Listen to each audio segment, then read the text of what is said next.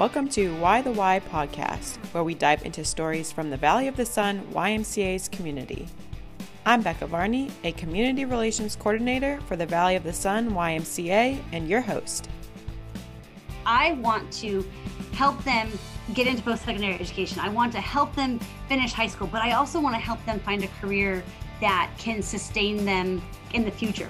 I've always wanted to make a difference in someone's life. How can an interaction that I have with somebody else make their life better? Thank you so much for joining me, Tracy. I am excited to chat with you and get to know your Y story a little bit. Thanks for having me. Awesome. So, Tracy, my first question, kind of getting to know your role a little bit more. What is your role as the executive director at Watts Family Maryvale YMCA? And then how long have you been involved with the Y? I have been with the Y for about 13 years. I started at the Southwest Valley YMCA as an iLearn teacher. That role expanded to become a case manager with our youth workforce program, which I have officially been in like the youth workforce program for about 12 years. But my current position as the executive director, I have been here for about a year in this position. But as the executive director of Maryvale, I handle all of like the day-to-day branch stuff, but then also I am the director of our youth workforce program, which is a partnership through the city of Phoenix. Tell me a little bit about that partnership and that workforce experience. The youth workforce program, when we're partnered with Phoenix, it's a WIOA program. It's called WIOA with them. With the Y, though, we call it the Y Achievers program. So with this program, we serve about 500 youth every year, and we do that through workforce services and also educational coaching and mentoring. We can help a youth go to high school, get their GED, or go on to post-secondary education. The way that we do the work skills or the work services is we offer them work skills training. So that could be interviewing, that could be application or job hunting, job shadowing. And then we also have what we call a WEX or a work experience. And that is 300 hours where a youth can experience a job, maybe for the first time, or sometimes it's like that they've gone to training for a certain position, and then we're able to offer them experience in that actual, in the actual subject that they trained on. So the point of a WEX is just to really give them exposure to the workforce and to help them learn important skills that they can then transfer on to a more permanent position. I love it. It gets me excited. Can you tell me kind of how this program got the feet on the ground at Maryvale? Yeah. So about 13 years ago, our supervisors in the Community Initiatives Department of the Y, they really wanted something new to serve a different population. At the Y, we do a lot of work with the younger kids, preschool, middle age, but we didn't really have a lot for high school age kids. So the idea was, how can we serve them? And so they thought about, that we could serve them in a workforce or work services program. And so about 13 years ago, we did an RFP with the city of Phoenix, and we were able to start out really small. We served about 50 youth in that first program. Then that summer, we served we served about 150 in the summer program, which was a lot. And so we had more case managers and stuff that we had brought on. And then after that summer program, our program expanded a little bit to like the year-round program. And I think we went up to like 75 youth that we served. And now, 13 years later, we're serving 500 youth. We've also expanded our program to have a GED program. We have a job developer that actually works with different businesses, getting them to agree to bring on our WEXs. Every year, the program has just, for 13 years, the program has just grown a little, little by little every year, which is really exciting. That is super exciting. And that 500 is an awesome number. That's amazing. And so you're teaching them all these great skills and just life lessons. What values does this program and having this program in Maryvale, what values does it bring to the community? The thing about the Maryvale community is that we have a high percentage of youth who are not working and who are not in school. And a lot of times it's not because of any fault of their own. It has to do with just life circumstances. A lot of them are taking care of younger siblings. They're taking care of mom and dad. But I think that by having this service in Maryville, it really shows young Maryville community members that this is important, that this is like an important topic, that the YMCA cares about them, and that there are people out there who want to help them, who want to see them succeed and grow. A lot of the participants that we work with, they don't always have the best opportunities. And so the Y is really great that, and that we are providing those opportunities for them to go to school, to have a mentor, to have a job coach, to find a job that fits their needs, that fits their family's needs. One of the great things about the workforce program is that we can really look at an individual and not just say, okay, this program, we're going to make you fit in this program. No, we make the program fit for the individual. None of our kids are the same. None of them have the same challenges or the same, family circumstances. And so the great thing about this program is that we can change things up so that everybody can be successful in the workforce program. And again, the great thing about it being in the Maryville community is just that it is a needed service. And I think that they want it. And it being so close to them is even better because our bus systems, I think in Phoenix, are not the greatest. And so, a lot of times there'll be services for things, but they're downtown. Well, people in Maryville can't get downtown because it takes so long to get there from where they are. Being able to be so centrally located in Maryville is awesome because they might still live, be like 10 minutes away, but a 10-minute bus ride is much better than like a 50-minute bus ride.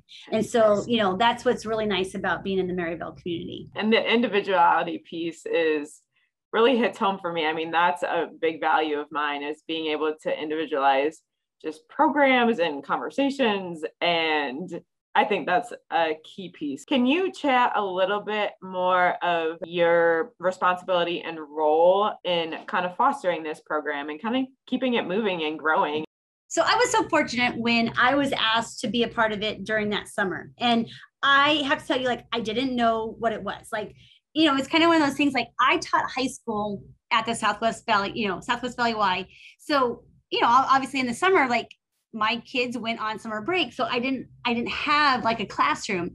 And so, they were like, hey, we have this really cool program that we'd like you to be a part of when your kids are in summer break. And I was like, okay, sure. And so I remember the first day that I was training, for this new program, it was this whole concept of a workforce program was so crazy. And it was what is this? So, this is amazing. I didn't even know this existed. And so that first summer was really eye-opening. And I realized I don't just want to work with high school kids. I actually want to do more than just work in a classroom. I want to help them get into post-secondary education. I want to help them finish high school, but I also want to help them find a career that can sustain them in the future. And so that's kind of what this whole thing has been for me. So I stopped teaching high school at Southwest Valley, and I became a case manager in Y Achievers program. And I did that for a few years and helped the program, grow. And there was an opportunity to then become a supervisor in the program, which was awesome. And I did that for a few years. And so in that position, I stopped being a case manager. And then I actually was supervising the case managers, which, was awesome and fun. And then I became the director of the program, which has been really exciting, just to continue to support the program and make important changes to it. I guess just love it and make sure that the Y continues to love it, because sometimes I think that we kind of get siloed, and that's not anybody's fault. Sometimes it's our fault because we kind of just get so concerned in what we're doing that we kind of forget to let people know hey, we're doing these great things. And so I think that it's just, so I don't know, Justin and I have kind of we kind of really have tried to talk about the great things that we're doing and make sure like that Libby knows like, hey, we had these awesome kids just graduated, and let Brian know like, hey, we have this kid who graduated and now he's going to do this and now he's working here. So, just to make sure that it doesn't get forgotten about, I think has been like kind of like our biggest role in like the last couple of weeks. And again, not forgotten about in the sense that they don't care, but just not forgotten about in the sense that we are remembering to talk about the great things that we're doing, kind of like in a different environment than the Y usually does it. Like everybody knows like the Y does great things in aquatics and in kids sports, but making sure that they also know that we're doing great things in other avenues of the community as well. This program is just, one piece of that puzzle, showing that we are more than just swimming in a gym. We're more of a community. And I think, Dustin, are you hiding in the background over there somewhere? Yeah, I'm here. Oh, so do you want to just touch on kind of what your role and responsibility is within that, or if it's similar to Tracy's, or kind of how you guys collaborate on a few things? Almost everything that Tracy does, I do. So it's been very, very similar. I kind of take on the bad cop role more with our staff of doing more of the performance piece of the stuff. I'm a numbers person, so I'm worrying about making sure our performance is where it's supposed to be at. So being contracted and federally funded, we do have performance measures that we have to meet. So I'm constantly working with our staff to make sure those performance numbers are being met, whether it's making sure we're getting kids credentials that need to get credentials, making sure they are doing their goals they need to accomplish, making sure our staff is just kind of staying on top of that. So I kind of take on the more of the role of all the fun stuff we're doing is great, but we need to track that fun stuff. And we need to track that these things are happening. So working directly with the city to make sure that our performance is always on top. And with that, since I've been here, we've hit performance. We've met or exceeded our performance every year, whether it's our enrollment numbers or whether it's our measurable skills gains, which are like our goals the kids have to do, or the credentials they have to get, or getting them into the workplace and making sure once they're in the workplace, they stay in the workplace. So that's kind of where we kind of branch off. But besides that, I'm doing the same kind of stuff Tracy's doing, and I'm a social worker at heart. So I went to school to be a social worker through psychology, but I like the numbers aspect of stuff too, and kind of looking at the program from that piece that yes, we are federally funded, and to continue to be federally funded, we have to check all these boxes and make sure we're doing that. Yeah, I just came out of grad school and doing a bunch of research, so I understand the numbers game and being able to track performance, and even just being able to bring that to, like you said, it's federally funded, but just showing people that like, hey, this program works, we're doing really great things. So Dustin, you have a great role in this, very important. I kind of wanted to touch on both of your motivations for keeping this up, outside of it being federally funded and having to meet these expectations, but what is your internal motivation to run this program and build it up to the capacity that it's at? For me, it's just that I've always wanted to make a difference in someone's life. Whether it was coaching basketball back in Wisconsin or working with homeless individuals in Milwaukee. It's just like, how can an interaction that I have with somebody else make their life better after that interaction with me? So just being able to put people in positions to better themselves, better their families, and just getting to see the work that we get to do here. I think Tracy kind of talked about it, just that this community is so underserved and kind of forgotten about. And this population is forgotten about. This age group is always forgotten about. If you speak to people, it's always like, oh yeah, we have programs for birth and we have programs for 5 and 6 year olds in preschool and we have kids in school. But it's always that population of those 17, 18, 19, 20 year olds that kind of get forgotten about, because as society, we're kind of like, oh yeah, you're 18, you're an adult, go live your life. And we're calling 23 and 24 year olds youth because truly they are still youth, and they are still learning and they are still figuring out life. And just to kind of throw them out there and not understand life yet, to be able to give them resources so they don't fail, so they can kind of succeed in this thing we call life, is kind of my motivation. So it's like, hey, what what advantages can we give through our program, through the Y, through the stuff we're doing to help these youth not only better themselves, but better themselves for their family, whether they're parents themselves or whether they need to help their parents. So just that is kind of always been my motivation. And it's always been that's just been who I've been for 20 plus years that I can think about. Just like, hey, how can I help somebody, whether it's a youth on the basketball court when I was coaching basketball, or now a youth that wants to get into become a CNA, like how can I do that? And now kind of where I've grown in my position is now I get to kind of oversee our staff and teach our staff how to have that same thought process to continue to help the youth that we serve. So, and selfishly, I like patting myself on the back that we're the best at this and we do it the best. It's kind of rewarding to know that people come to us and ask us like, hey, how do you replicate what you're doing? Like just while you and Tracy were talking, I got 2 different text messages from other providers are like, hey, how are you guys doing this? So it's kind of rewarding to know that what we're doing is working and that people come to us because what we're doing is doing it the right way. Justin, you deserve a pat on the back. That's for sure. I give myself a lot. No, just kidding. I'm not. But yeah. And Tracy, I'll let you add something. I think that for me, I have always known that I wanted to work with the kind of like older, younger population. So, young adults, I've always wanted to do that. Even in high school, I can remember thinking, I want to be a high school teacher. And then, and I did that for a while, but then I realized that there were even better ways to help, young adults. And that was through the workforce service program. And then I think I've always just had, I can remember working with young adults and then some people who work with young adults just aren't good at it. Like they just didn't know how to talk to them or how to treat them.